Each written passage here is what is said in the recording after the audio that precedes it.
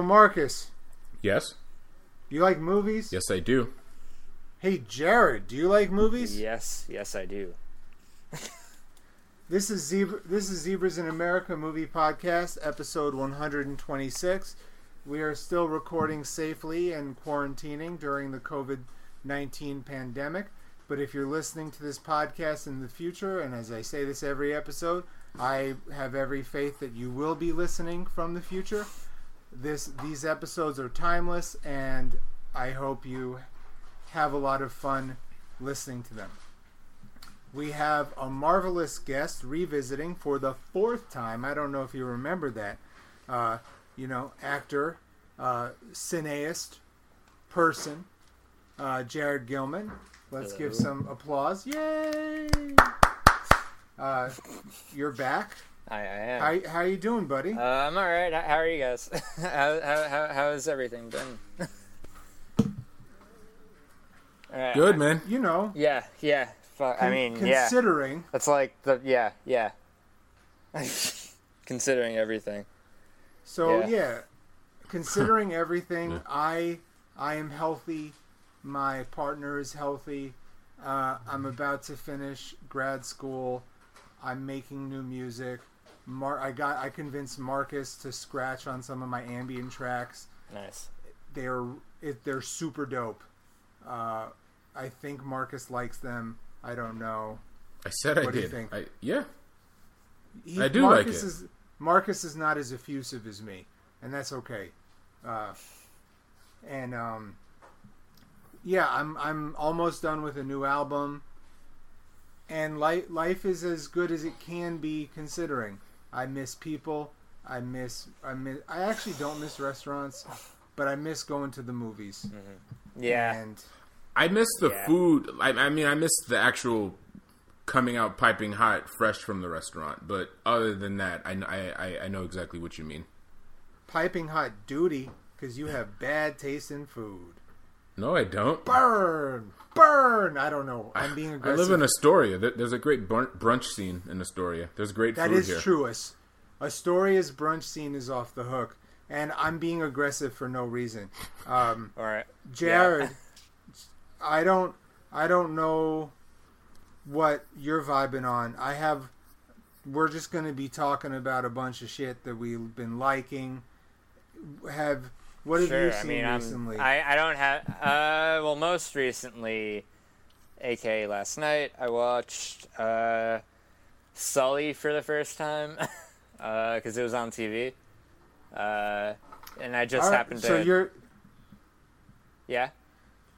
So you're doing your Greg Turkington. Yes, exactly. I was stole the reference out of my mouth. Oh man, funny story. It's funny. Last year I ran into Jared at a screening of Mr. America. Yeah. With my wife. Well, she wasn't my wife then, but she was such a great litmus test for that movie, because going in, it's like she doesn't watch on the cinema. She hasn't seen the trial. It was one of the things, like, she has no idea that this is like we mentioned in the previous episode. It's like Mr. America came up the last episode. It's layers of inside stuff, but she thought it was hilarious, and I was like, oh, this is great. Someone who knows nothing of Tim and Eric, Tim Heidecker, all that stuff. She thought it was hilarious. So I like how Tim and Eric are sort of like the Serengeti of avant-garde comedy. So Serengeti, the rapper, has, like, he'll reference something in one of his records, and then he'll make an album off of that reference, and then in that album, the reference album, he'll reference something and then make an album off of that. Right. And his new album, Ajay, is excellent. Yeah, it's in my top of like the hip hop stuff this year. It's in the first. I always do categories. It's in the top tier of. It's in the top 20. I'll have to check it out then. It's really good. I've heard I've definitely heard him featured on songs before. Right. I have not listened to his solo stuff. I'm really lucky that my friends, like my top 10 favorite rappers right now, 5 of them are my friends. That's really cool. Dope. That makes me really happy. That's like a really cool feeling. You're just like, Rock Marciano, Makhami Ka. If you want to be my friend, I'd be totally down. We could talk about rocks and Donald Goins and stuff. But like Quelle Chris, Cavalier, Serengeti. Those are 3 of my favorite dudes doing it right now, and those are my friends. And I'm very. That's really cool. I need to give the new Quelle Chris album like a harder listen. I was texting about like I do too. He's not capable of ever making a bad album. I was just telling Scott before, I like when his music is super duper weird and grimy, whereas this album it's a little more soulful and straightforward and laid back as well too. Not whack, but yeah. Tone Tank is calling it Aquemini 7. Wow. Speaking of Tone Tank, I was listening to that EP, 2-song, whatever term you want. I was listening to that on repeat a couple days ago. It was really good. He really killed the. That was really good. Yeah. Also, Tone Tank is one of my close friends and one of my favorite rappers. We're working on some new stuff as well. And nice. So you watched Sully. Did you like Sully? I did. I liked it. I mean, at this point, what I will say, too, about, like, what I'm realizing about my own personal film taste and how it's sort of evolved, I think, as a result of everything, is just that, like, I realize I think I've just become a lot more, I don't know, like, I've really... Oh, you're breaking up a little bit. I mean, I'm also You're breaking stammering. Up. You're a lot more what? Well, just like I'm trying to be like Jared. Yeah. Can Uh-oh. Am I breaking? I mean, I'm also just talking very like slowly. I mean, you're probably recording fine on your end, right. But we can't. There's a connection hear issue. What you're saying. So what? At all? What are you're saying something about your film tastes and how they're evolving? I mean, I didn't continue that point because I'm a slow talker. Or at least I'm slow at this point because I'm trying to. Anyway, I'm a slow thinker is what I should say. That's okay. Take your time. Yeah. It's all good. So yeah, basically just like that. I feel like I've sort of any kind of like I don't know general nitpicks or things or whatever that I had about like film or about like certain aspects or whatever. Yeah. Like it's kind of been going away in a way. Like I've just sort of been concerning myself. I don't know. I need to also just get back into the swing of actually regularly watching stuff because to be a little more open, I didn't really spend my time in school semester. I spent it like having therapy twice a week, and then and so like it got to a point where I'm not saying that like that in itself is a bad thing. It's not. Obviously, it's great, and obviously the people who need it like and it works, and it's amazing, and that in and of itself is I think very amazing. I just think my particular personal anxieties matched in very bizarre ways with the concept of, I guess, occasional Zoom or video chat therapy for me personally, but that's not anything bad or anything like that. Well, I've definitely I'm saying this is like a weird side effect, I guess, like my film taste changing is like a weird side effect of like I've been finding therapy through Zoom to be a little bit slower to roost, but I'm still glad I do it. Yeah, I'm not at all saying this isn't like I'm just talking about like my own personal experience. I'm not trying to make any kind of like broad general. I'm not. Of course, yeah. Of course. You're on the right. I mean, when it comes to therapy, you're on the right show because it's like we all take therapy. I mean, it's weird. I've been so committed to therapy, not so much recently. I had to stop seeing my therapist, but there's been times when I've like because of work, I've been away from home for like 3 months, and I've done like stuff on the phone. During this whole COVID stuff, I had a couple of phone video chats, so it's just like you do what you can. I mean, if you're pro therapy, you make it work, and it helps. Yeah. Yeah, and I just truly believe that, you know, keeping little habits help you. Yeah, that was something I think I implicitly learned. I think definitely, I definitely agree with that. Keeping little habits. Like, right? I'm not able to do the Like- to do the exercises that I prefer to do, Mhm. but I still exercise every day Yeah. to keep myself going. Though I do implore you. I think there's something going on with the Wi-Fi on your end. I also know I have awful Wi-Fi, and that has definitely been making my personal experience that much more annoying with video Right. chat. This is a consistent thing, unfortunately. It's my Wi-Fi. I think it's because Okay. I have a personal theory. It just might have to do with maybe the fact that I live in like a foresty suburb. I don't know. Is that Oh, yeah. Yeah. That track- You're new. You know that? yeah? I'm in New Jersey, so like Right. I'm surrounded by trees and houses and people. No doubt. I did want to say something too, because I was thinking about therapy recently, because when I was texting you, you know, a little while back, you were saying, Jared, how you were watching The Shivering Truth, and it's just one of Yeah. those, like, it's the weirdest thing to be watching right now for me. I'm sure you can, for different reasons, I mean, but I've I'm been sure you watching can a lot of understand. really It's weird like, things. I haven't man. even talked about all the TV shit that I started off watching when this all started out. That maybe all like I shouldn't when I talk about my personal therapy experience. What I really should be talking about is just my personal quarantine experience.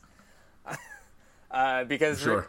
because really everything plays in conjunction with each other in Yeah, I terms of mean, like how it affects your overall your well-being. experience is your experience. Yeah, And like you know, you don't have to qualify. Like, you're doing the best you can. We're all doing the best Yeah. we can. it's just it's so I guess what I'm trying to get at is like early on we decided to watch Babylon Berlin.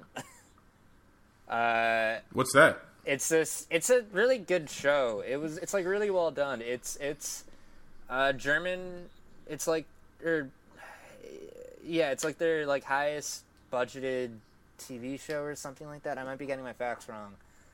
Probably am, or maybe I don't know. But like, and the whole idea is that it takes place. It takes place in 1929 Berlin, and it's about a police investigator. So it's sort of it starts off like it's like a mystery show, but it's set in or like a crime mystery thriller drama romance, all set against Nice. like the backdrop of 1929 Berlin. Word. So I obviously there it's really like the production design's really neat and there were definitely some really cool moments and episodes, but also thematically watching that every night just Right. maybe encouraged my brain to make too many like to see all the parallels Yeah, I mean, we do a mix and match. and like it just we watch. yeah. Yeah. Oh, what were you Yeah. saying, Scott? Yeah, we do. Like me and Saskia, we'll watch some reality TV, like Jersey Shore is tonight, which is going to be The Wedding that I've heard is a little wild, and it's not really my favorite show, but I watch it, and we also watch TCM all the time, and have y'all seen Blood Quantum? No, That's not on TCM. That's on Shudder. I have not seen. Yeah, I mean, I saw it at your suggestion. Well, yeah, because I haven't I seen it read yet. about it on. So out right now, Shudder's doing 30 days for free. If you like horror movies, I thoroughly suggest it because their collection is impeccable. Because they have foreign, they have independent, they have big, and it's like $3 or $4 if you have Amazon. Okay. And I think it's great. But they also have a free 30-day trial.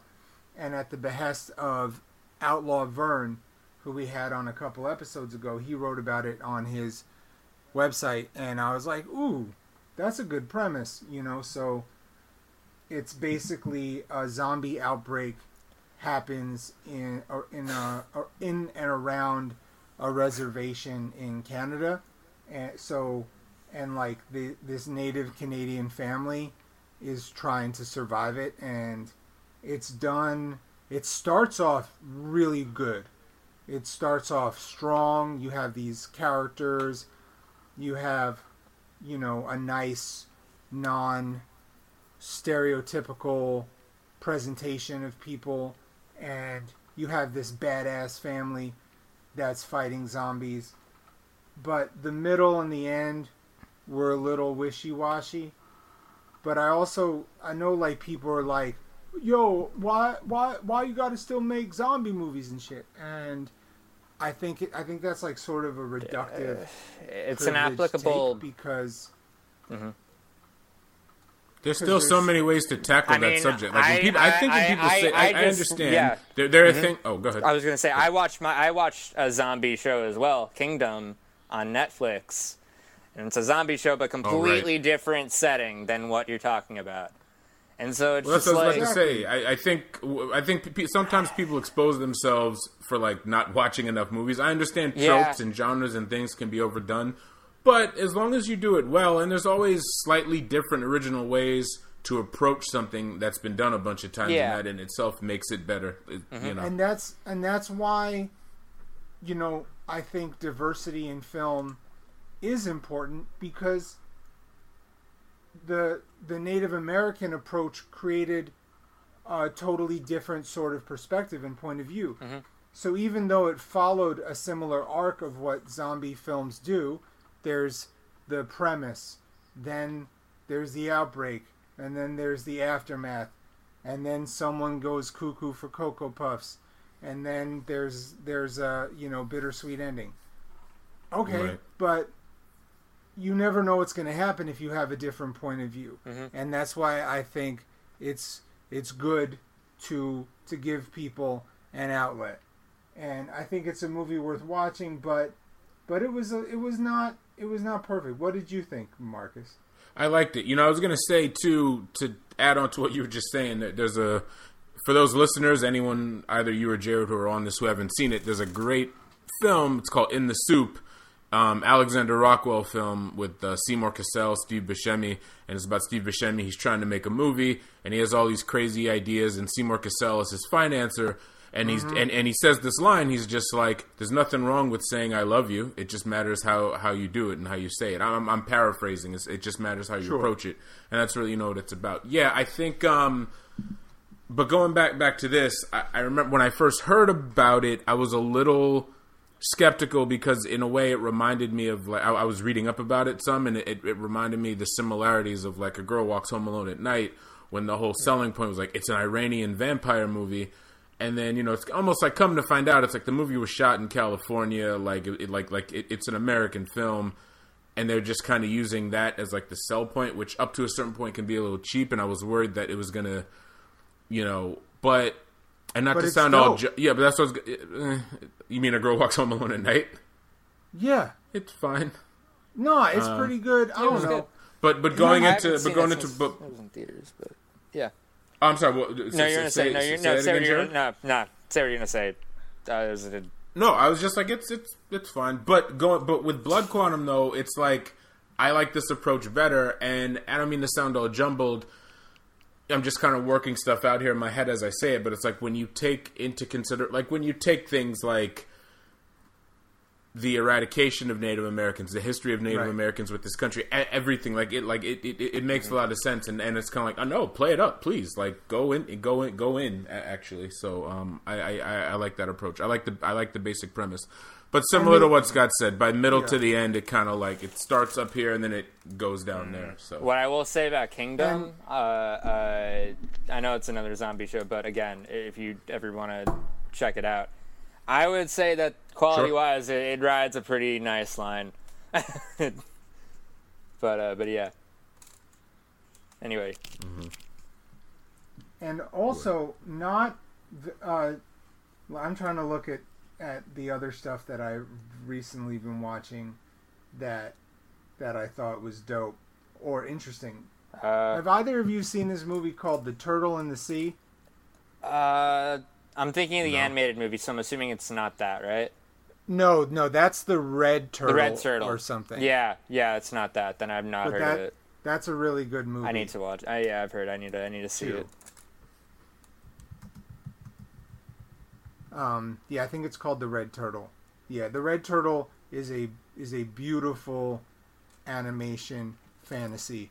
Also, hi Doug, and but yeah, so I was just randomly like trying to find stuff on Amazon the other day, and there was this movie called The Turtle in the Sea, and it was about this English singer-songwriter who falls in love with her sensei, and in real life it's the singer-songwriter and the sensei, so they're playing themselves, and the movie has a shoestring budget, and it's a little rough at times, but I thought it was nice, and it was, I don't know, I like seeing love.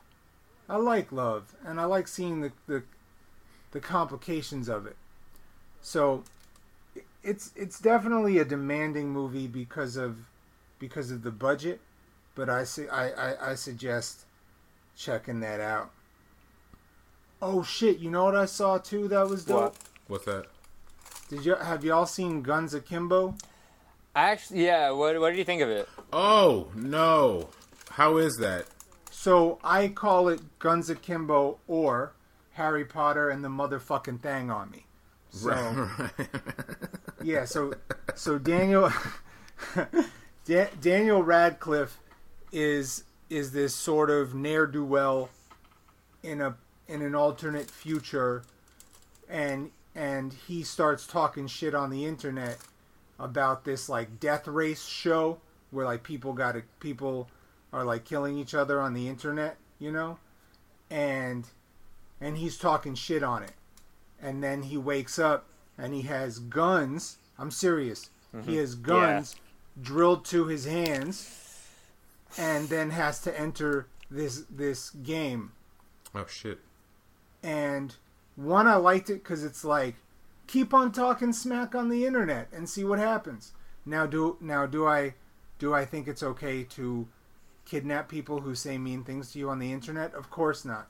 But you know, people are so reckless on the internet. Yeah. And if you wouldn't say something to me in person, then maybe consider not saying it to me. 100%. You know, it's funny. Yeah. I sometimes I'll go back over, because sometimes it's like when I make a movie comparison, like years ago I forget, and before I make did I make this? So I'll search Twitter, and then I'll find these old image comparisons, and then I'll see like an argument I got into it with someone, and then I'll just like my comments just to like remind them. Like that's how that's how COVID is like that's how petty I get when I have time on my hands, especially now. But and it's almost, I didn't even know that's what that movie was about. It kind of reminds me of like the end of the first Jay and Silent Bob movie. I just remember there was a lot of well, no, this is issues. a small part of it. It's like it's like he's oh. but no, it's just like they're like the other, premise yeah. is he talks shit on the internet, and because of that he gets thrown into this sort of Series 7 sort of thing. Wow. Okay. Yeah. So it's like Running Man, Series 7. Oh. Yeah, it's like a You know, there's another or like the movie Nerve. Right. Came out a couple years ago, so it's that again talking about tropes. It's a trope, but I had a blast. I enjoyed myself. I had a good time. What were you saying, Jared? Yeah, sorry. I think you're saying something before. Well, you know, I mean, yeah, I saw it too. It was like one of the movies I watched, like pretty. It was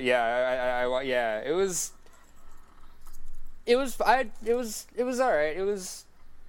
I maybe not walk. I don't think I walked out of it maybe as enthusiastic as you, Scott. But I thought it was really crazy action though. I will give it that. That's what I liked. I just I just really, I'm not saying it's Cinema Paradiso. I'm just saying. It's like a fun B movie. It's like a fun But I feel like I say B movie, and I feel like that has a bad connotation. And I don't mean for it to. I just mean in terms of you're right. Well, that depends. Yeah, I mean, sometimes it does have a bad. I mean, I'm not saying because there's a positive spin. Yeah. Oh, I'm sorry. So let's unpack that. What do you mean by B movie? I guess I mean a film in which the either one reason or another you don't maybe take the literal events as seriously as you would. Maybe another movie. Basically that. It's like a movie, where you don't really. That's you for one reason or another, whether it's budget or tone or I don't know, whatever, performance or I don't know. I guess something that isn't really. You're asking this to a film school student or film student. Sure. Right, but I like to know. It's a good person to ask. Yeah. Yeah. So, because I really liked your answer, and I think no topic about film is taboo on this show. No. So I'm also just very. Yeah, I apologize. When someone says B movie, I just like to understand what they mean, and I don't think it's a bad thing. And no, it's not. It's not. Part of this whole thing for me, honestly, is that I need to just remind myself that talking is totally normal. That conversations are okay, or not okay, but I mean or just their experience, but I have no idea. I'm just speaking as someone who hasn't spoken to a lot of people at all. Well, anyway. You're doing great. You're in the same position as a lot of folks. It's before, outside of the podcast, once all this COVID stuff started, I realized I'm not really, I'm texting, but that's not the same thing. And then it's just I've been doing Zoom chats with my godchildren, my cousins, my close friends. I'm trying to do that as much as possible. And it's just it's the most connection, that you I guess maybe where I personally get the level of maybe the of confusion now is more the rate of video chat usage. All right, my Zoom is telling me my internet connection is unstable. What happened? You broke up a little bit. Zoom just told me my internet connection is unstable. Zoom just told me my internet connection is unstable. An hour or a half hour into this. and someone maybe that's not good language, Zoom, because that could be activating for people who are having trouble with their own stability. Exactly. Oh man, you're messing. Oh man, that's just messing me up. Thank you for saying that. Yeah. And just to add a couple things, if I may, it's been really hard because I was finishing my graduate studies through Zoom. So imagine a 25-person Zoom. It's not great, and it's challenging. That's what I keep that's what I keep having to remind myself. Yeah. Mm-hmm. It's if I could have furloughed, I might have. But I didn't, and that's fine. But also, what I've been doing, because I'm sort of an introverted person anyway, is, and about to get deep for a second, but a childhood friend of mine passed away last year, and we had lost touch. Mm-hmm. So what I decided to do with a bunch of my friends who were close to him is that every morning, whoever wakes up first we text GMLYG, which is good morning, love you guys, and then we respond, and then if we have other shit to say, we say that too, and then it reminds us that we're here, and it when I'm having a rough day, it's little things that make things easier. We have a cat, and I don't sleep in because otherwise he doesn't get food, you know? So it's understanding and knowing your limits and knowing what works for you. Yeah. Boundary setting. You wanted to take a little time off to work on yourself, and that was that was what you had to do. Yeah, it just said I for me personally, the way I guess that my brain tends to the way that my brain can sort of move on from things is just sort of comically acknowledging them. So I do apologize if Yeah. I didn't. Yeah. But yeah.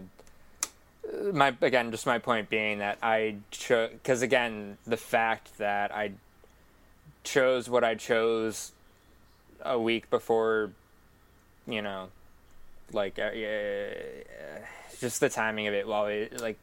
I think will never not sort of mystify me to an extent, or you know, I get, because it's either it'll mystify me or I got to come up with like some kind of conclusion so I don't have to think about it. Right. Sure.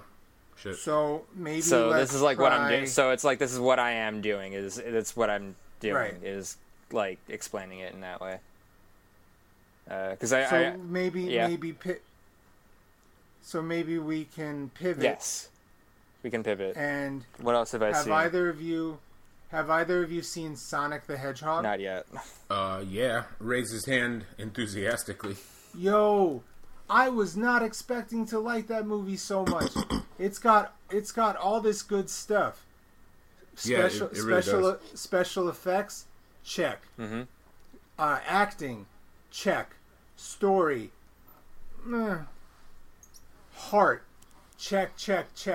Big check. I mean, it's just the right amount of Jim Carrey, check. Yeah. The perfect dose. And also Jim Carrey playing like Jim Carrey. Yeah. He's definitely back to his, for sure. And he's also famously very introverted as well. Right. But what I really liked about Sonic is, it's this movie about this interdimensional anthropomorphic hedgehog named Sonic who gets thrown into a different dimension, Earth, and is just very lonely and trying to figure out his way. And he idolizes this local sheriff, played by the guy that played Cyclops in the original X-Men movies, James Marsden, I think. Yeah. And through whatever, they become an alliance. And what I also really liked about the movie is their nonchalant, healthy view of family. So James Marsden, that's his name, Marcus? Yep. Yeah, so he plays a cop, and he's a good cop. He's he's trying to do the right thing. And his wife is black, and they have kids, and he's hoping to move to San Francisco so he can be a cop in the city. No. His lady's black, but the kid is that's their niece. Oh, because they go to San Francisco to visit her sister, played by the head writer, co-star of Insecure. Right? For some reason I thought they had a kid. Anyways, No. There's this scene that really pulled at my heart in a beautiful way. So he wants to go to San Francisco to see if he could be a cop in the city and make a difference and be a good dude. And when he comes home to tell his wife the news, his wife has 2 cakes prepared. One cake that's like congratulations, and one cake that's like fuck them. And I just thought it's like that little stuff that really makes it for me. So I was just surprised. It's just a really nice, fun road trip movie. And I'm trying to think of some other good stuff. Well, so I can go over some more of what I've watched, because I've only mentioned a couple things, I guess. Okay. Let's see, I'll just go through the list, because I know I'll get distracted if I go film by film. So just like Sully, Mr. America, Waiting for Guffman, Capone. Oh, Wait. Yeah, I wait. watched Waiting let's for back Guffman up because of on Fred that, 'cause Willard. I gotta say Yeah. rest in peace to Fred Willard. Yeah, And Waiting for Guffman is, I mean, arguably, because a lot of people like to debate what's the best of the Christopher Guest movies, but I feel like a lot of folks will say Waiting for Guffman is like, if you had to rank them, if you feel like ranking them is kind of their number one. I mean, it's my I need to go through his favorite full of them. filmography. I've only seen that. yeah. In terms of the ones he's directed, I mean, I've seen that For Your Consideration, though a long time ago because I don't really remember much, and then Best in Show, and also Family Tree, which was like the HBO show that he did, which was fun. Anyway. Oh yeah, that was cute. Oh yeah, I damn. remember when Oh, that yeah. was like back on. I watched that. Right. But then, Waiting for Guffman though. That was it was my first time actually like watching it all the way through. It was fun. It's just like really. At this point, I'm just I just think it's so the whole like mockumentary comedy style, and the idea of it following like a ragtag group doing like a very small scale thing, but it's like it means the world, Yeah. like that, and then the I guess the humor of it, like the way that like it's just like the way that sometimes it's and the way that it's like, sorry, I'm being super like I guess what I'm trying to get at is like the like the way that it's shot for the kind of style that it's going for, like the mockumentary kind of style. And it's interesting just like watching it now, knowing that like in a lot of popular media that style is so prevalent for really good reasons, like for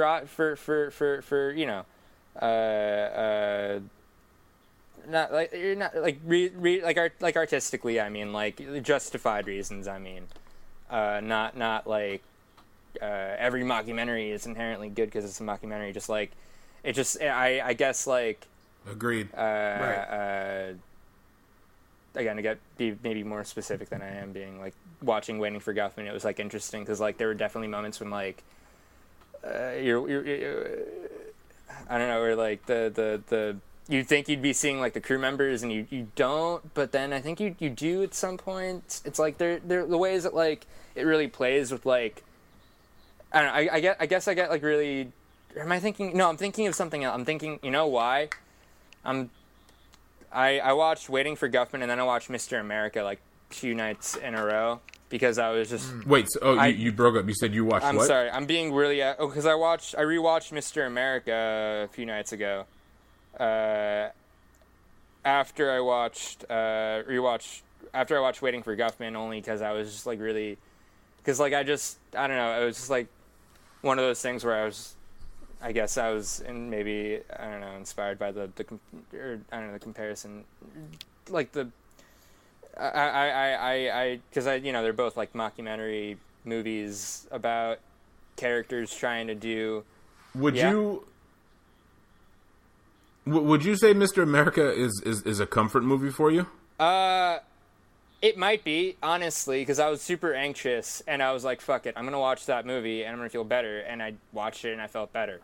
So Yeah, see, and that's my thing. I actually like that kind of awkward humor, like comforts me it's because so like Mr. America is a movie. Yeah. I could watch it all. I mean, but it's like it's interesting. I love many things about my wife, but living with my wife a lot, she starts to learn like my taste. And I think she gets more a kick out of watching me watch Nathan For You, Eric Andre, Tim and Eric, Mr. America. She because it's like Big her facts. face is like what? But then like she sees me like belly laughing, like Yes, just hysterically, and then she's like, I mean, I don't fully get it, but I like seeing my husband laugh this hard because not a lot of things make him laugh this hard. So I guess there's Yeah. something positive out of it.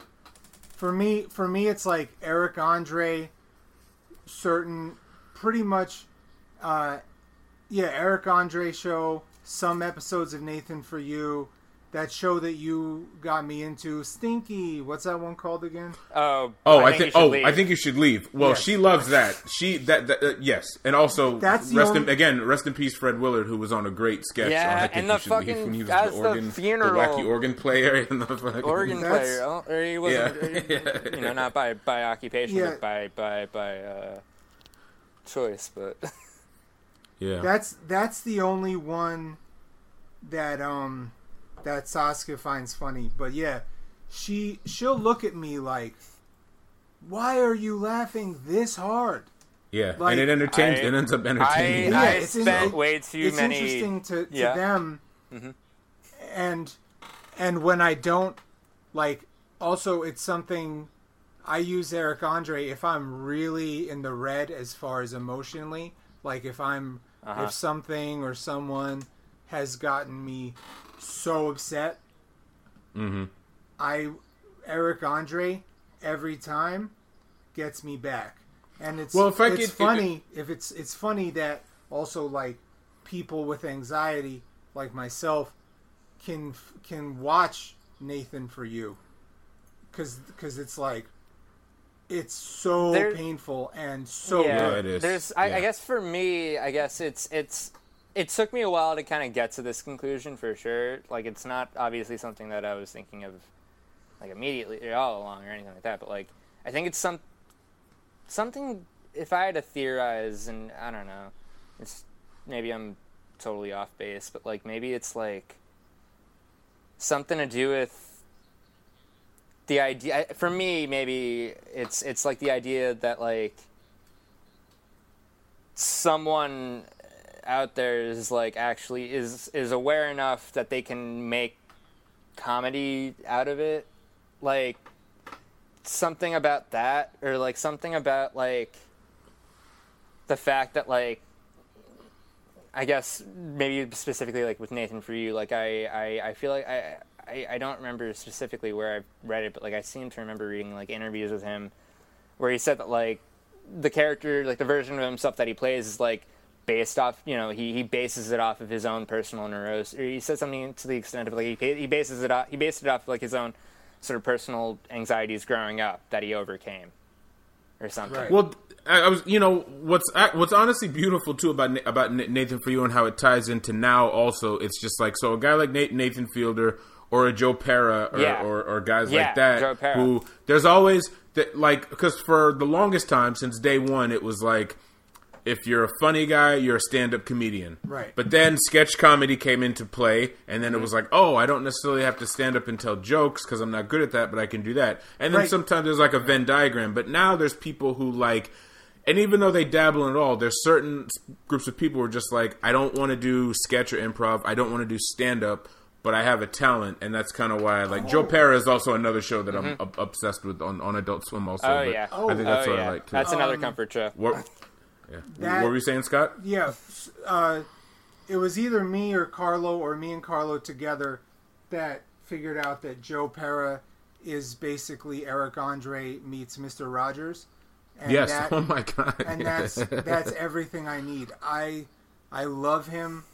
I find his show so kind, and and I really do like that. Dan, that's a good point. Really good, like, I love how like it's like it takes like the sort of cringe elements, but it doesn't ever make it into a punching down kind of thing. It's always just sort of like there, but everyone likes each other, so it's like, or, you know, by the end of it, or like, or not everyone likes, you know what I'm trying to get at, kind of like tonally. Yeah. I mean, No, damn, Scott, I never thought about that. How like a lot of shit is based, like, as much as I love every person I'm about to name, from Nathan to Tim and Eric Andre, a lot of it is, even Tom Green, a lot of that stuff is at other people's expense. Exactly. Yeah. Whereas like Joe Pera doesn't do that. Even the show where he was reviewing the food, it's similar to like the whole Guy Fieri thing. It's like, oh, these are small businesses. These are like, you know, it's not like big chains, and he's like giving all these people like good reviews on their food. Like, it's all like,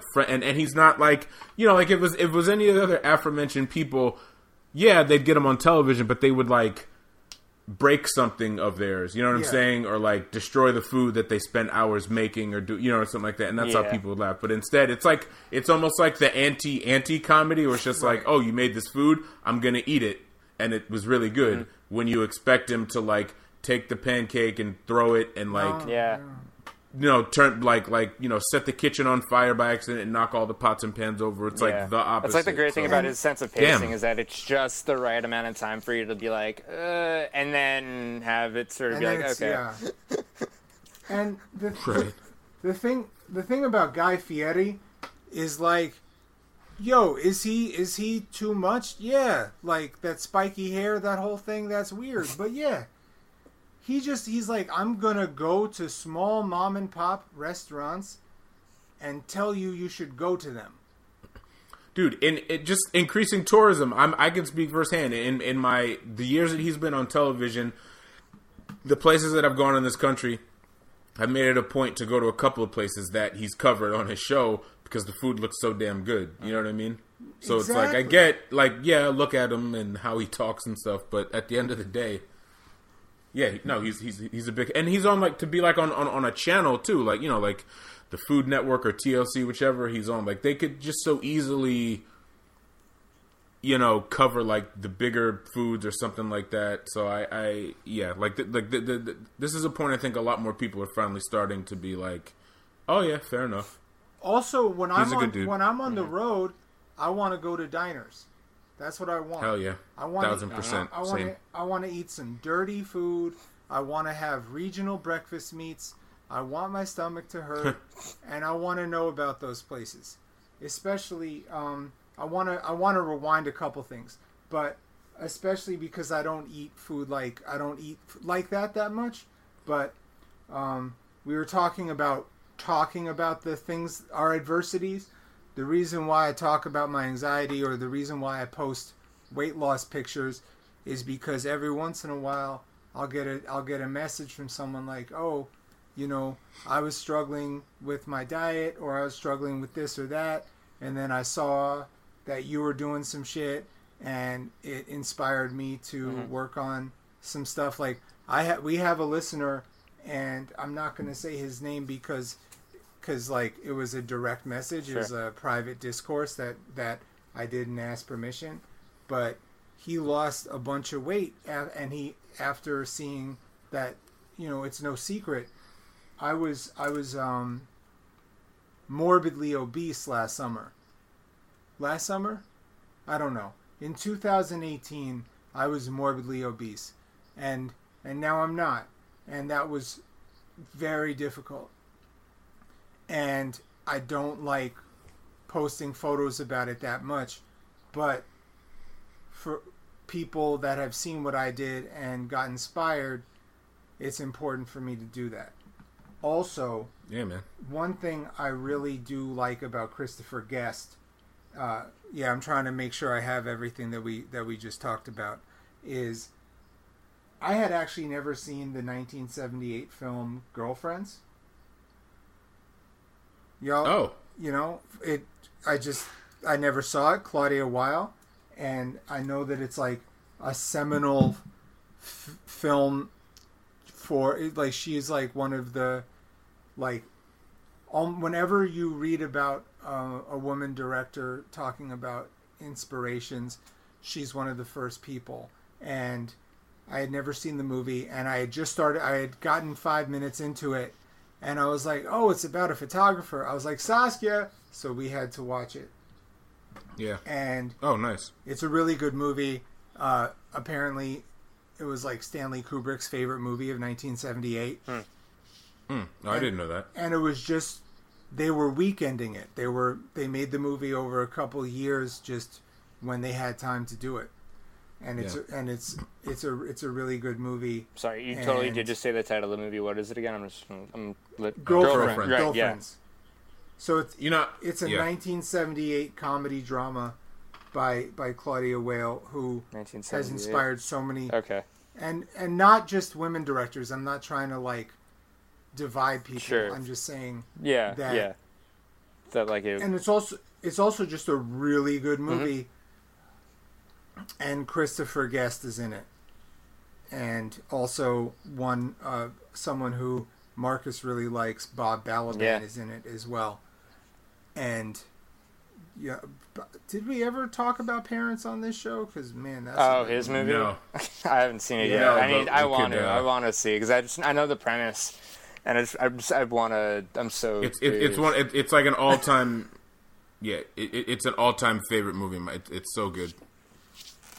Yeah, I needed to touch. I need to go back. What you just said though about watching Girlfriends with Saskia reminded me earlier what I was going to say too about how Eric Andre, especially for relationships, not all, but sometimes can definitely be like a bridge. Because so for example, Tam, long before she was with me, she watched Jersey Shore. She watched The Hills. She watched a lot of the shows that the Eric Andre guests, were on. right. So it's cool for her and these are I now watch Jersey Shore, the current Jersey Shore because of her, but there's a lot of the references from older reality shows from 2000 to 2008 that I don't know. But she'll see people that she knows in this weird thing, and in a weird way it brings us closer. It's oh, this is my world and your world, and it's coming together. It's kind of cool. Yeah. Yeah. So back to sketch comedy and stuff. Have you guys seen that new Thomas Middleditch show? No, not yet. With what's that? So Thomas Middleditch and Ben Schwartz have this new show show on Netflix where they do epic improv. They'll get some input from outside. Oh, what do they do? A and then Herald or something, or a? Is that what that thing's called?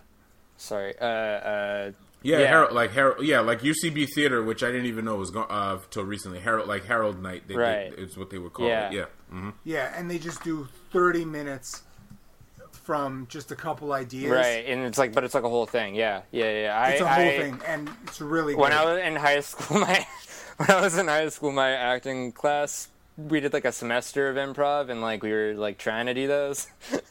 we did our own version of them for sure. Nice. And as someone who's really interested in live action role play, and we're talking about Mr. America, Bad Trip, which is one of my top 5 movies of the year. I haven't. Is it out? What happened with it? So it accidentally released on Amazon Prime. Ah, damn it! I missed it. So you had to catch it. Yeah, one of those shit. Yeah, and damn. So that's that, and that's a movie. How we were talking about not punching down. That's a movie where the characters in it that don't know what's going on are treated much nicer than you would think, and right. So the Middleditch and Schwartz show, I just really like it because it's working with reality, and they're really clever, and Saskia and I were dying, and we usually don't like the same comedy. We agree on a lot of things, but we don't always go for the same comedy, but still I was dying and she was laughing. All right, good to know. Yeah, because me and my wife have been watching all this serious stuff, whether it be Amazon, Netflix, Hulu. So I think we're it's time for a good laugh. I think. Yeah, so, I get that feeling for sure too. There was a period where I was watching because I watch stuff with my parents. I watch. I mean, now it's just it's I've been watching TV shows with my parents. I'll watch movies. Not everything, obviously. So there have been stuff I watched on my own for sure, but a lot of the time, when I'm sitting down watching something and it's at night, it's usually because it's me sitting down with my parents to eat dinner and we're watching something after the sun is already set. Right. So it's so admittedly, we definitely have an overlap in taste for sure. Not we definitely can find things that we will watch and enjoy. It can just sometimes take hours. Sure. As it does. Do y'all have Turner Classic Movies? I don't. We have the channel, I think. So we should. it's just one of those things where I think it's really my fault. I should really be blaming myself with this, because I'm just the worst at choosing things, because I can never really predict what exactly I'm like in the mood for unless I very much know exactly what I'm in the mood for. Right. It's like one of those things. Yeah, but the nice thing about TCM is, which is my new favorite television channel, is that they have something good like every night. So you don't have to make a choice. You're just like, what's playing at 8 o'clock? Get the family together. Like Saskia and I will just, we have a ritual every day during the weekday where we stop everything we're doing and we watch Jeopardy together. And then after Jeopardy, nice. we have dinner usually, or we have dinner with Jeopardy. It's not, and then we'll see what's on TCM. And then if we like it, we'll watch. If it looks fun, we'll watch it, and if it doesn't, we won't. Right. Did either of you see the half of it? No. What is it? I never saw it, but wait, what is it? So it's a new movie. It's Alice Wu's first movie since Saving Face. And it's just like a really nice Bildungsroman about a young woman, young girl, who becomes friends with a jock to help him write love letters to this girl, but she also likes her. She likes the girl as well. And so it's like an unlikely friendship, a Cyrano de Bergerac sort of vibe, but it works. Mm-hmm. And it's just really well written, and I really liked it. It's on Netflix. It was just one of those things that looked like, oh, why not, you know? And yeah, because Alice Wu, she hasn't made a movie in, I think, 15 years, you know. When did Saving Face come out? Saving Face came out in 2004, and so that, you know, romantic film about, amongst other things, same-sex Asian love, which hadn't been really approached that much. Mm-hmm. So, yeah. Have either of y'all saw Saving Face? No, I was saying no. I haven't. Oh, it's good. It's a good movie. So, and she didn't come back. She comes back like 16 years later with a really good, you know, coming of age story, or I like sounding smart and saying Bildungsroman, and it's just about a young girl whose parents who immigrate from China to live and work, and other stuff happens, and yeah, it's really good. I was surprised. It's like number 10 of my movies this year. But I haven't been able to watch as many movies as I would have liked to this year. Yeah, I've not been doing. That's what I mean to say, is that I've been doing a really shitty job of like watching movies at the rate that I'm used to usually watching movies at. It just something about like everything. I think the fact that like I don't know. I think I now I'm better. Now I need to just sort of, which I am doing. I have been doing, I guess, like easing myself into just like kind of getting back into. I don't know. I keep saying easing in, and it's been like already 3 months, but yeah, whatever. But yeah. Shit. What else is? Oh yeah, and then as far as other shows go, I watched this other cartoon on Netflix called Midnight Gospel. It's really unique. It's extremely unique. In how it's sort of constructed, is what I'll say. I don't want to say it's one of those shows that it's kind of like it's like it's one of the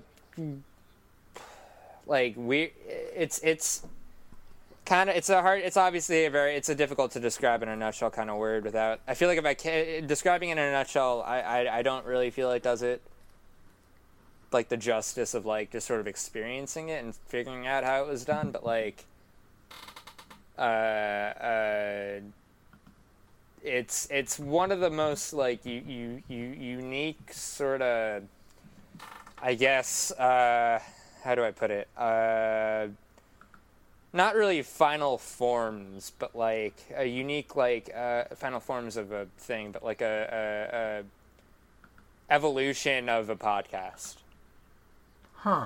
into an artistic statement, but on like an extremely like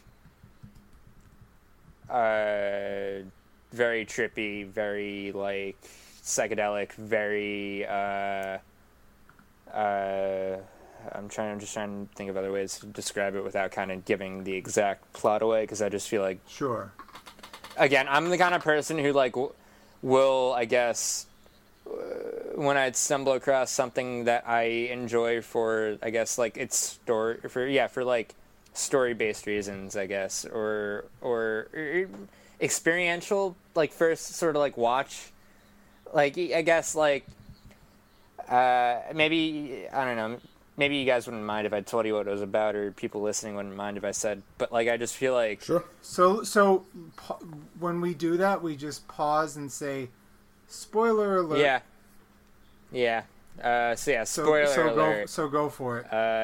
It takes place in a extreme future scenario in which, you know, humanity is not only branched out into space, but they've like created a ribbon world, like the What? I mean, it's sort of it's very much, it's a show that's like that premise is like predicated on like, I guess, maybe kind of conspiratorial logic, but like it's really, I think it's really interesting, and it's very conversational. It's all about because the idea is that it's about a character. It takes place in the very, very far future, and what's it called again? Midnight Gospel. Nice. It's created by Pendleton Ward and Duncan Trussell. Oh, I love Pendleton Ward. Yeah, I should have said that first, right? Right. Yeah. I mean, I'm telling you, I'm like, I need to do this shit more often, because I know I suck at like at sort of introducing things, at like talking about things, which I know is inherently hypocritical, because I know I talk a lot, or I can talk a lot. no, But I'm totally gonna check it out. yeah, Because I think he's a brilliant mind. I really like Bravest Warriors. Obviously, Adventure Time is dope. They got a new and like I movie never even coming got out into soon. Adventure Time. Like I kind of missed out on that boat. Like I watched some episodes a while ago, and I thought this was like interesting, but they were like the first episodes, so like it was obviously before like the show kind of like got its footing, like maybe artistically, as much as it did maybe like when it got really popular. And I mean, I just have this like feeling that like at this point, with the amount, like, because the show Midnight Gospel, and maybe Adventure Time is probably the same way, and I just don't realize it because I haven't watched all of it. But like the way in which the relationship between like the conversations that are occurring between characters and the literal like actions that are happening behind them, and like in the background, or like as a result maybe of their own like implicit actions that you see them doing that may or may not relate to the topic at hand in a direct way. Right. And it's all very, very life sort of like, it's very existential. It's very every like episode is like a different conversation, but it's framed in like a very, very out of the box way that that while I was watching it really floored me. Like really just like shot on like a shot to shot basis. just like the storytelling that was happening, and how economical and how like, and yet it didn't like sacrifice intent or meaning or whatever. It was really really good. Is what I'm trying to say. I'm gonna watch it because and it's also like one of the let me most calming shows, despite having some of the most like insane, like over the top violent imagery and whatnot. It's like very like it's also got this like it has a tone that I'm gonna theorize anything. It's that I have a feeling that a lot of media in the future, a lot of art, a lot of like stories are gonna probably take. There's a potential maybe for storytelling, I feel like, to kind of go in like a direction, or maybe it kind of is. I don't know. I also know I talk way too much about context now, which is annoying even me. It's not annoying to me. Okay. I think context. I can't tell if I can't tell if like. I guess I can't tell if I say too literally if I say too little or too much. I guess.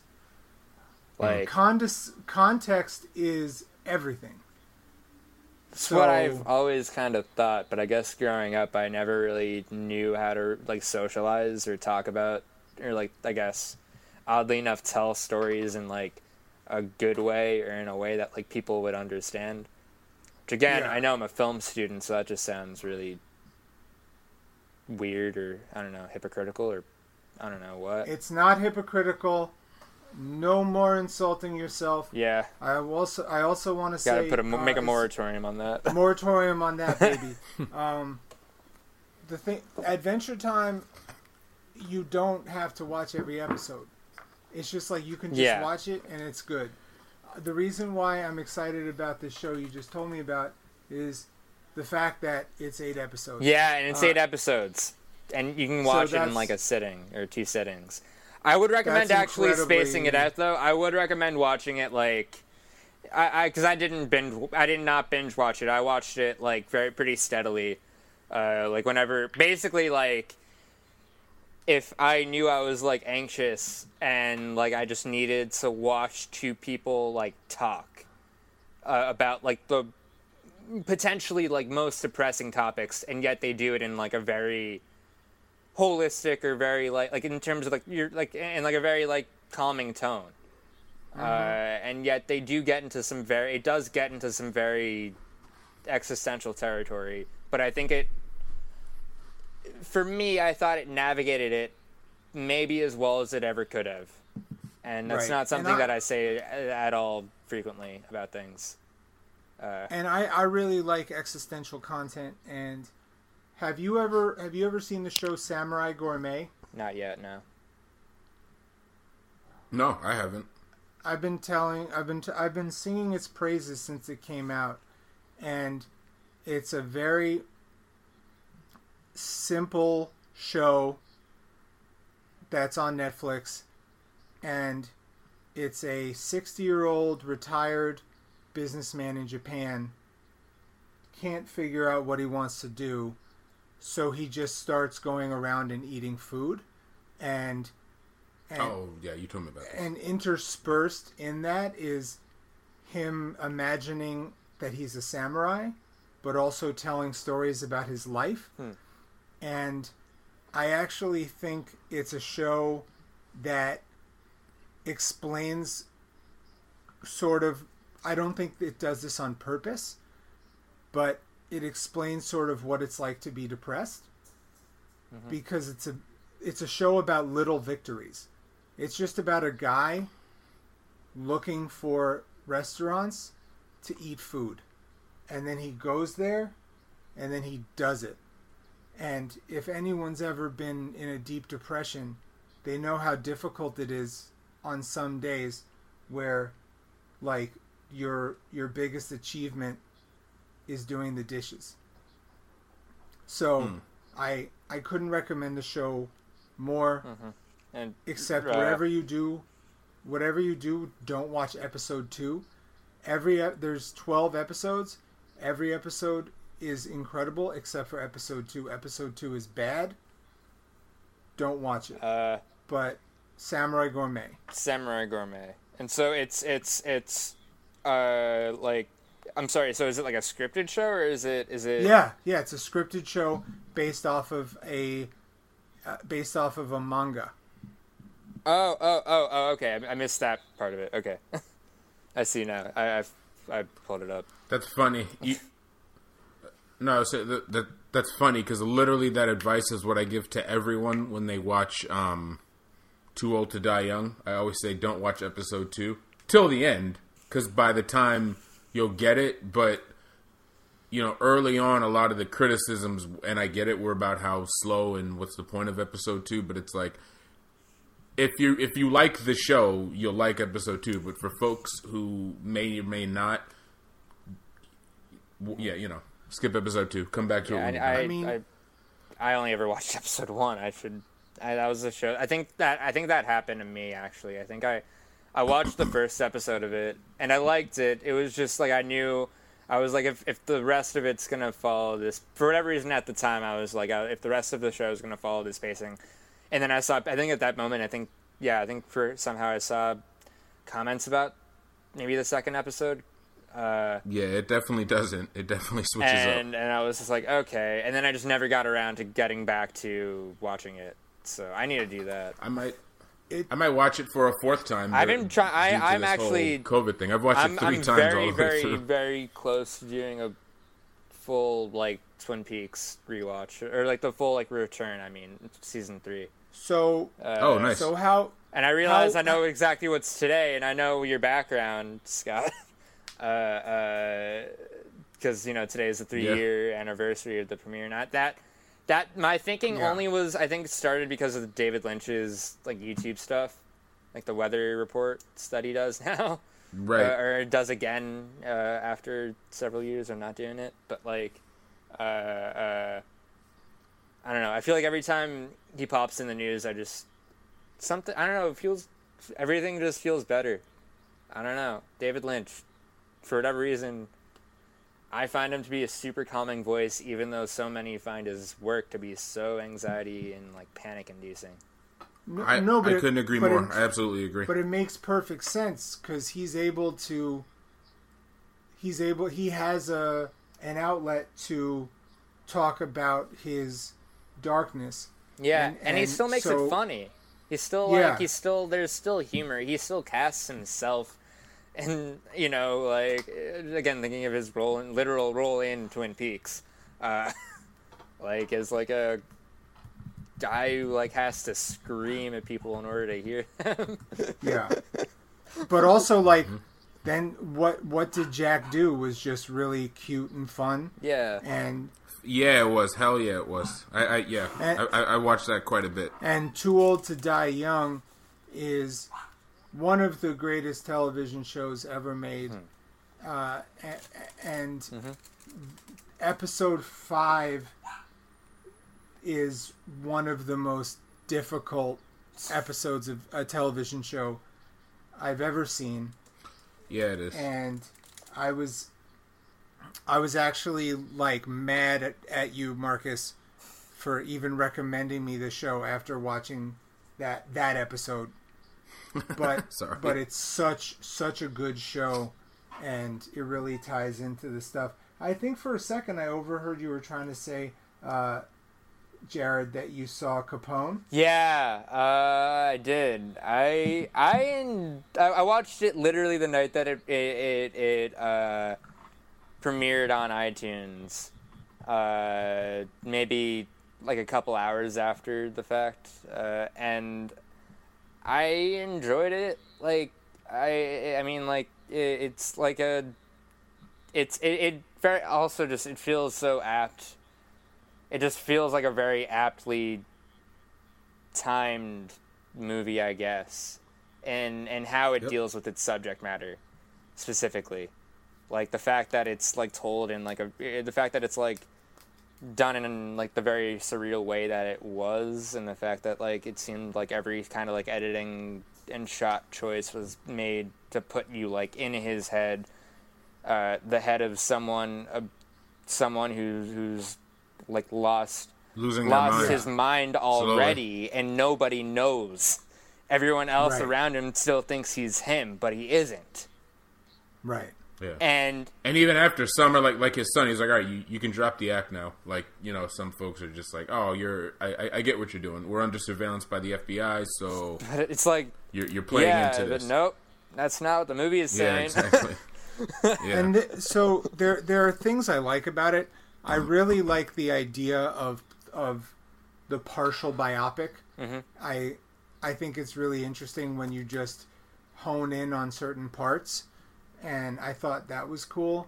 And obviously, the score by LP was awesome. I don't think has LP scored a movie since that graffiti movie from the early 90s. Yeah, he worked with Josh Trank before. He did some of the music for that Fantastic Four movie. Oh, he did like the They're ending like credits buddies. suite, right? He did like Yeah. the Yeah. Oh yeah, then that's of course how he knows. Yep.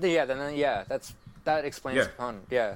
And he was also, an LP recently just, he tweeted about how there was a period where Josh Trank was going to do an offshoot Star Wars movie, Yeah. and he was going to have the LP Oh, yeah. scored, and LP was tweeting about how, like, there was a 2-month period, I know, right? There was a 2-month period where I thought I was going to score a Star You Wars just movie. ruined my day because I think It could still happen. Well, Maybe. I think Star Wars is like I think Star Wars had its chance I think so too. to do something really cool with its last trilogy, and it didn't. I think yeah. I think there's material to work with if they continue it. I think Rogue One was excellent. I think Solo, everything about it except for Han Solo was really good. And I would have loved to have seen a Star Wars movie with the music being done by LP. And Yeah. I'm trying to think, because I know he scored American. Bombing the System. Was that what it was called? Yeah, Bomb the System. Bomb the Yeah. System. And that was a weird movie. And it's just hard to see that actor, because he was in Storytelling. Mark Webber. Mark Webber was just such a weird role in Storytelling. And there's another movie from recently, Nico 1986, I think it was called, and where it's just about Nico in 1986. So I think the idea of summer 1988, excuse me, I think it's very interesting to section out movies, but I don't know how much I'm not crazy about Capone. I'm going to give it another shot, but I don't know. Yeah, I think I might watch it again. Yeah, it's definitely. I realize it's like not really there are definitely parts of the movie I can definitely see not playing well. So yeah, it's definitely not. It's really. I liked it though. I had fun with it. Or fun, I guess, is a weird word to say about that movie. Sure. Or about, Yeah. but like I guess like I enjoyed it for what it was trying to be or whatever. Yeah, and I mean, Josh Trank is going to continue to get opportunities because, I don't know. Weren't you saying, Marcus, that he's like connected somehow or something?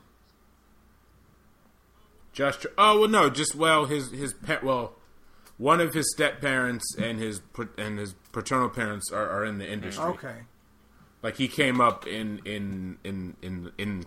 like in the world Okay.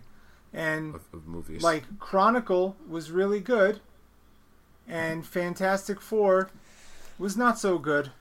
Had some interesting ideas.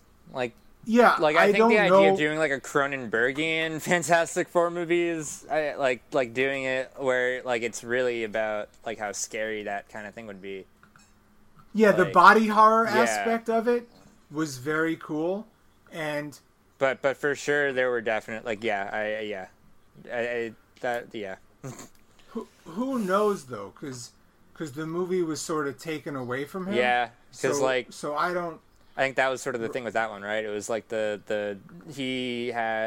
was like he wanted it one way, and then the studio obviously wanted a Fantastic Four movie with like fun, like quippy humor and tone, and it seemed like that movie was like the result of a bad blending, a bad blender effect or something, you know? Yeah, because it's like the movie, it's like two movies, sort of like the movie Hancock as well.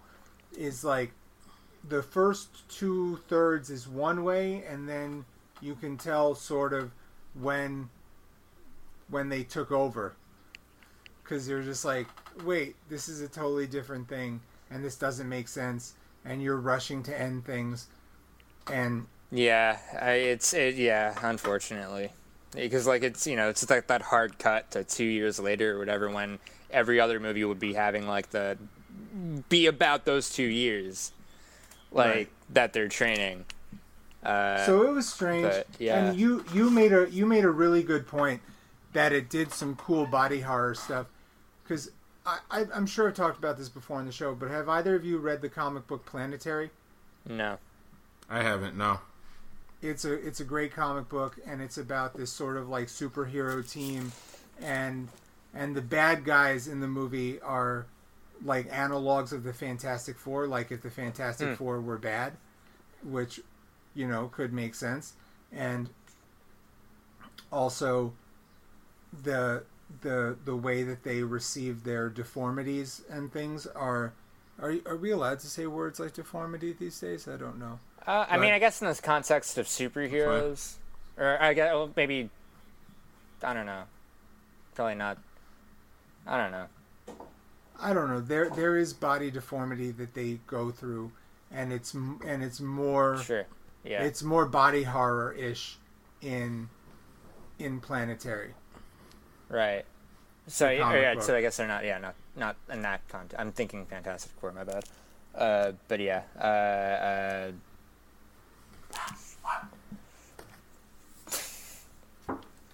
But yeah, I'm.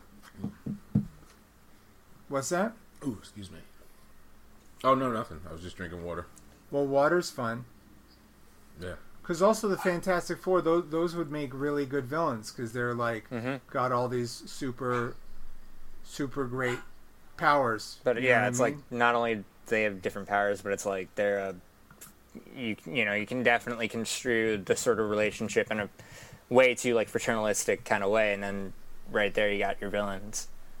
Like yeah, you got superpowered people want one way for the world, and yeah, there you go. Antagonists, but yeah. Yeah, I don't know. Are you a comic book dude, Jared? I will say I want to be way more of a comic book person than like I guess I am in terms of like the actual amount that I read. Like I think comics like as an art form are really cool. Like as a mode of like storytelling, I think it's really cool. I am lazy. I don't know. I've read like a good handful, I would say, of stuff for sure.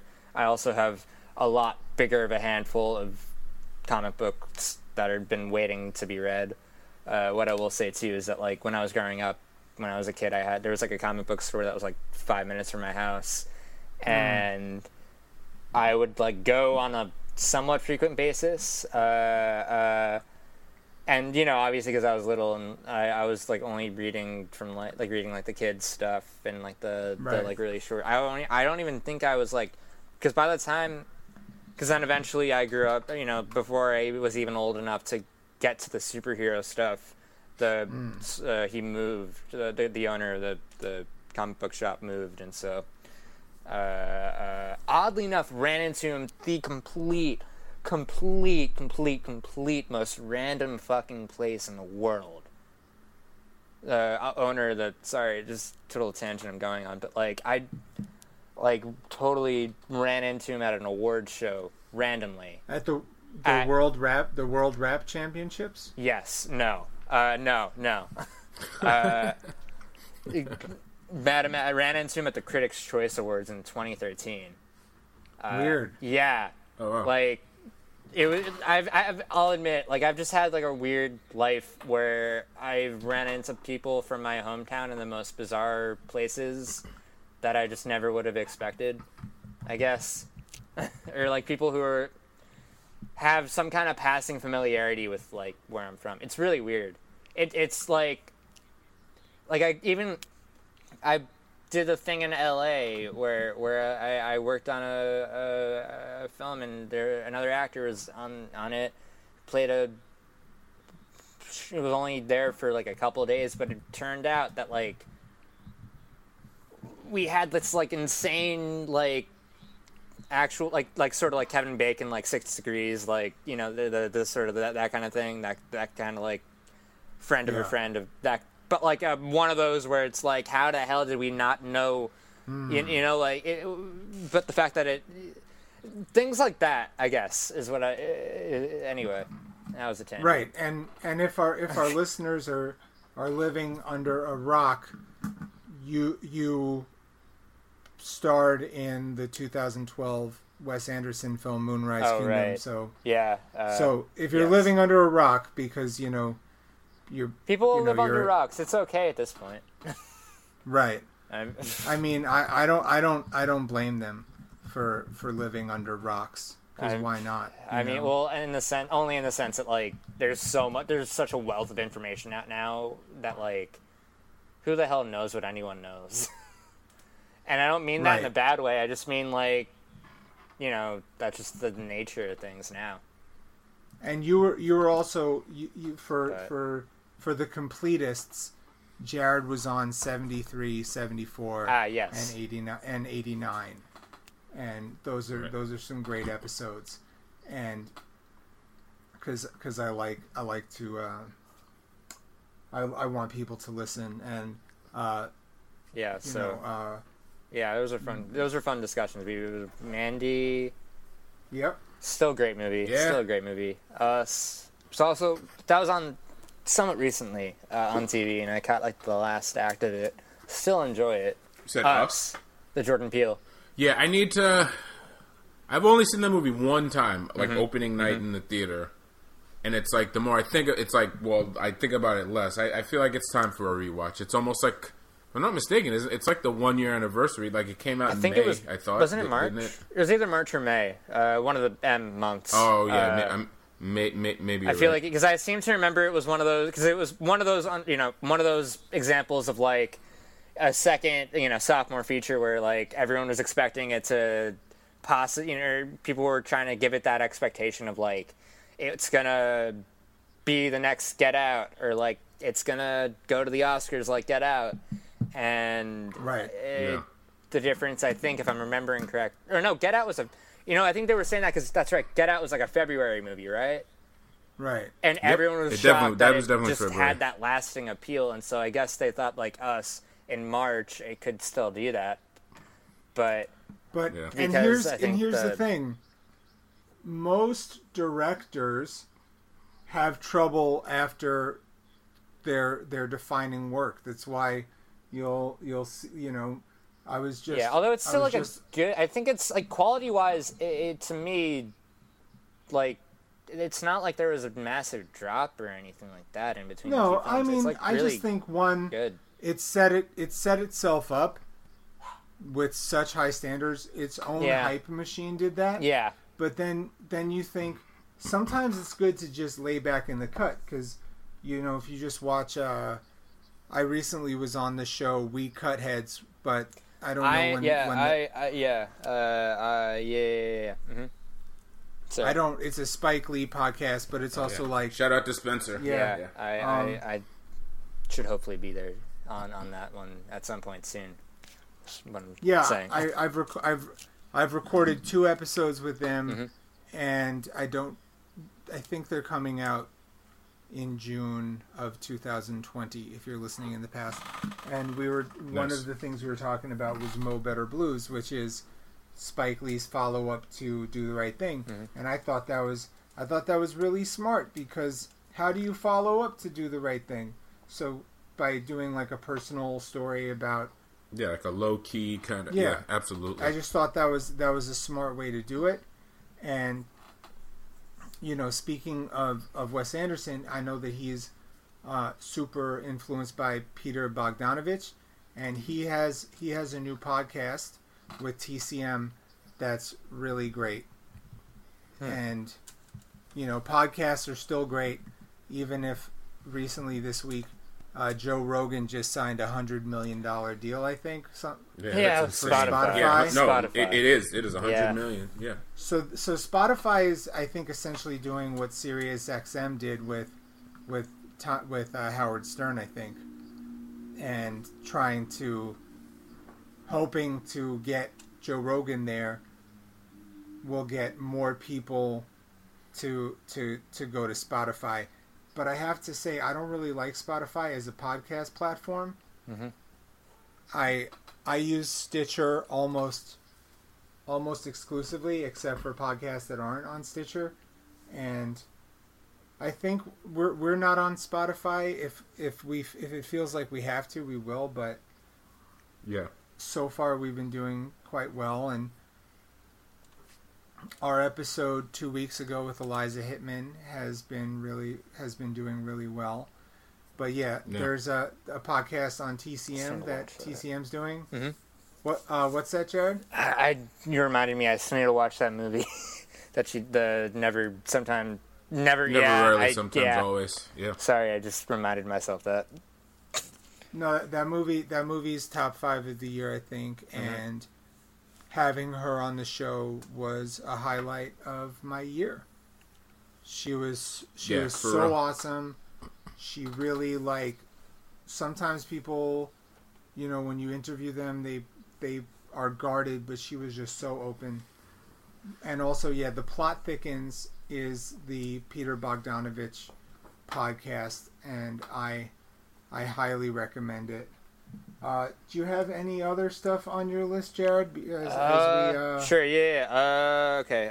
There might be something that I'm definitely forgetting. Maybe. Definitely, maybe. Good, I don't know. Capone. Kung Fu Hustle, I rewatched. That still rocks. Classic.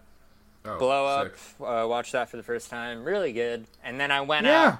Oh, cool. I watched it, really enjoyed it. And then, the next day, I went out for a walk around just my neighborhood, and I pulled out my phone, and I was taking random shots, and I was like, shit, wait a second, fuck. Because, it was, random wide shots of just, streets and whatever, and then all of a sudden I got a wide one, and there were people in the background, and, in the distance, and I was like, I'm just gonna stop now.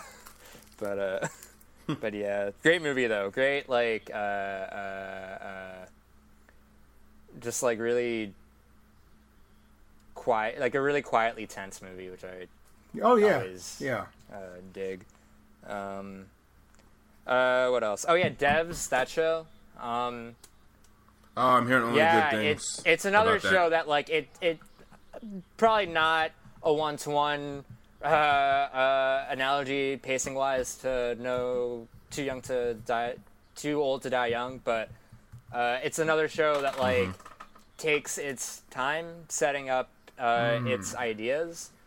It's definitely one that you might need to sort of just let breathe and then continue because it's not the fastest moving show, and yet I still think it's really intriguing how it deals with. I'll have to check it out. I'm hearing good things some about very Normal People as heady well. ideas. That I haven't watched. Normal People. Which one is that one? Is that Normal People? I don't know much about it. Someone told me that it's if you ever wanted to watch a TV show that's both about mental health but also really sexy, which I was like, okay, I'm interested. But we have a really old smart TV, so haven't figured out how to put Hulu on there yet. then But maybe we'll just set up an HDMI cord. Then I should just mention. Sorry. What I will say probably. So I'll be brief this time. I'll try. No problem. Jiri Haji. It's a show on Netflix. It's like a Japanese British show. It's like it was good. And then The Tick. I finally got around to watching that, but that like way back when everything first started, I watched that show.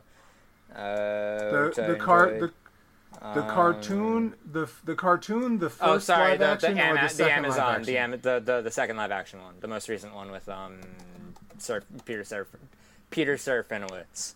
But then as far as like if I had to name a movie, well, maybe not, maybe I don't know. I don't know. Maybe it's not.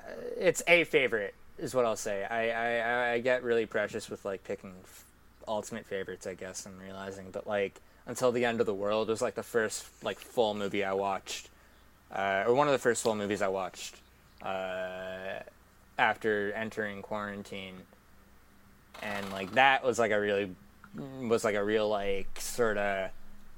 I watched like the director's cut, and never have I felt like for an extended amount of time, like a director is just staring me in the face during the climax, or like during like a, I guess like just in like a cultural way, I guess. Without getting into story details for anyone who hasn't watched it yet, because I think again that's like a movie that like you sort of just need to watch unfold if you've never seen it before. Until the End of the World. Wim Wenders from 1991 or 2 or something. But of course now it's like the real version that just got released. The like near the 5-hour one. But yeah, it was like I really enjoyed it. But like that last like hour or so, just I think the fact that it was the movie, the fact that it's like it's a movie where it was from a certain time and it's trying to be the near future, and so the way that it kind of predicted how the intersection of technology and social life, just put me through a weird loop when I watched it, but I still love it. Sure. Like, nice. Just again, the way that he was able to like predict it emotionally, in the way that he was, the way that he was able to really just capture that feeling like several decades in advance. Stuff like films like that, I just am so fascinated by films that are like that feel like they're perfectly describing a feeling that wouldn't happen in history or not in history, but like on like a giant. I don't know. Am I making sense? Yeah. Like, no, I get what you're saying. I don't know, just something. I guess maybe because of the timing of it, the fact that it was like one of the first full movies I watched, and having to come to terms with like everything, and its implications and all that, and like just sitting down watching this movie because I was like, all right, this is gonna be. I know it's a road trip movie. I know it's like got this like really heady concept. I don't know much about the concept, but I'm gonna sit and watch it. And then of course it's just like it was like a really almost like cathartic experience. It was great though. Really fantastic film. Honest, man. You said it's 5 hours? Yeah. Because what happened was he released like a 2.5 hour the studio made him release like a 2.5 hour cut. Meanwhile, he like shot the movie in like a bazillion different places across the world, and like spent a ton of like really did like the legwork to try and like make this like a really like I guess comprehensive, like locationally comprehensive movie. And so then of course the studio made him almost like halve it or cut it in half, I guess. And so then like that, like I guess at the time caused it to kind of flop, because I guess I don't know specifically what was cut for the theatrical version or what wasn't. I haven't done that research, but like I'm assuming whatever made it, a lot of the interstitial, maybe slower paced scenes were probably cut, and so I have a feeling emotionally, if the scenes that I'm thinking of were done in the exact same way, I can very much see how like that would potentially how people would sit in front of that and just be like, you know, or like alienated or whatever. But like, but you know, like Fanny and Alexander is 5 hours long, you know, and but I guess the difference is that that was like well, maybe not a difference, but I guess maybe just the fact that Bergman at that point had already made so many, like so many movies that are, you know, considered like classics now, and so like he probably at that point in his career had the kind of credibility, the cachet to do it, to kind of do that. But like, whereas I guess with like Wim Wenders at that point in his career, he was still, you know, it was still. He wasn't like I guess just because of the time period in that point, like as well too, probably. But it's great that it got finished. It's great they finally did it, put everything together, released it as a full movie, and it's actually pretty fantastic. Like it's not one of those like where they stitch everything together and it becomes like a slog. It's actually it's great. It's like a 5 hour like for a lot of it. It really does. Because even though it's like slow, there's a lot of music in it, and it very much does like it very much recaptures that like feeling of like being in a car on a long road trip, listening to whatever's on, like, you know, whatever you're listening to, you know, like that kind of feeling, and then it gets to a point and it goes in another direction, but like it's and even then when it does that, I think for me it sticks the landing really well, like emotionally, like it's like very, very, and then the way that the story itself is contextualized, I think is really I found to be really unique. I also again know there's a lot I still need to watch film wise, but I don't know, I think it's like I thought it was like a great movie. When Hannibal Buress said, hey, maybe we should take a year off from making movies so we could catch up, it sort of seems like that's happening. But also there's a bunch of very long movies I'm looking forward to. You know, my friend of the show, Carlo, has really, you know, encouraged me to not be afraid of immersing, like, so Ilya Kranovsky, who filmed like a neighborhood for years, has to make a biopic of Soviet scientist Lev Landau. He has a 6-hour movie called Degeneration that I'm interested in seeing. And then last year, Le Fleur was 13 hours long. And I'm going to get to it, you know. Marcus, did you see Le Fleur? I didn't. That was one that was like on my watch list for forever. I still haven't seen it. And there's a lot of fanfare about the Snyder cut of Justice League being announced. Yeah. And speaking of post-theatrical extended cuts, I wasn't even thinking about that when I was talking about. Well, the weird thing is that Zack Snyder is a complex director who I have a lot of challenges with. Sure. But his director cut versions are often like better, much better. I have not seen either of them that I can think of that he's done. Watchmen or Dawn of the Dead. I don't think I've seen either of those yet. The director's cut versions, I mean. The director's cut of Dawn of the Dead is good. The Batman v Superman. No, that's not good. Batman v Superman, but Watchmen was not good. Sure. It just wasn't good in my not so humble opinion. I need to actually read the graphic novel now because I've watched that. I watched the movie and then I watched the TV show, and I have my opinions on both, and I'm very curious to just read the graphic novel itself. Yeah, and see. It's a seminal work, and Batman v Superman is only watchable in the director's cut version. In my opinion, the Batman v Superman, I'm not saying the director's cut is some sort of genius movie. Sure, but it's like you can see where it's coming from a bit more, or like it makes sense. Absolutely. Yeah, his characterization of Superman is just straight up wrong. So it's just wrong. Right. That's just not Superman. Yeah. However, the director's cut is a pretty good movie, and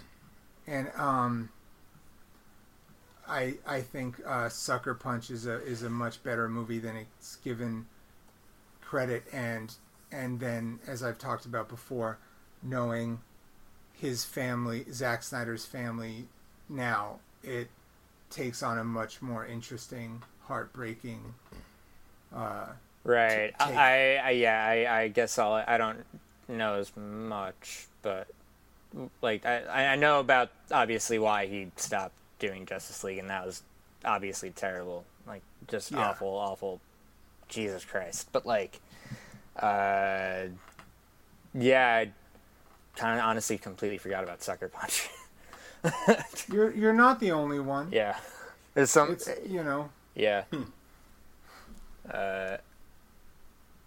But yeah, no, I'm just curious at this point. I was incredibly shocked that like it even happened, because like for the longest time nobody was taking that stuff seriously, it seemed, or like as seriously as like it and then but then it actually now it's I guess who knows, we'll see what happens in the coming year, I guess, how it goes, but because that's like its own thing, I guess, but like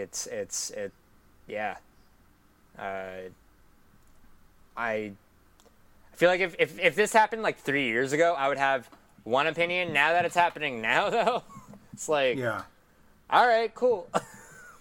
I'm also just sort of like at this point in life, all right, cool, because this is just where we're at right now. Yeah, but exactly. I have to get ready for dinner. Oh yeah, we've been talking. This has been already as do I. 2 episode lengths, or almost 2 episodes. No, that's a good thing. I mean, podcasts are really helping people in these tough times. Yeah, and we're finally back to a once a week schedule. So, for all you guys listening,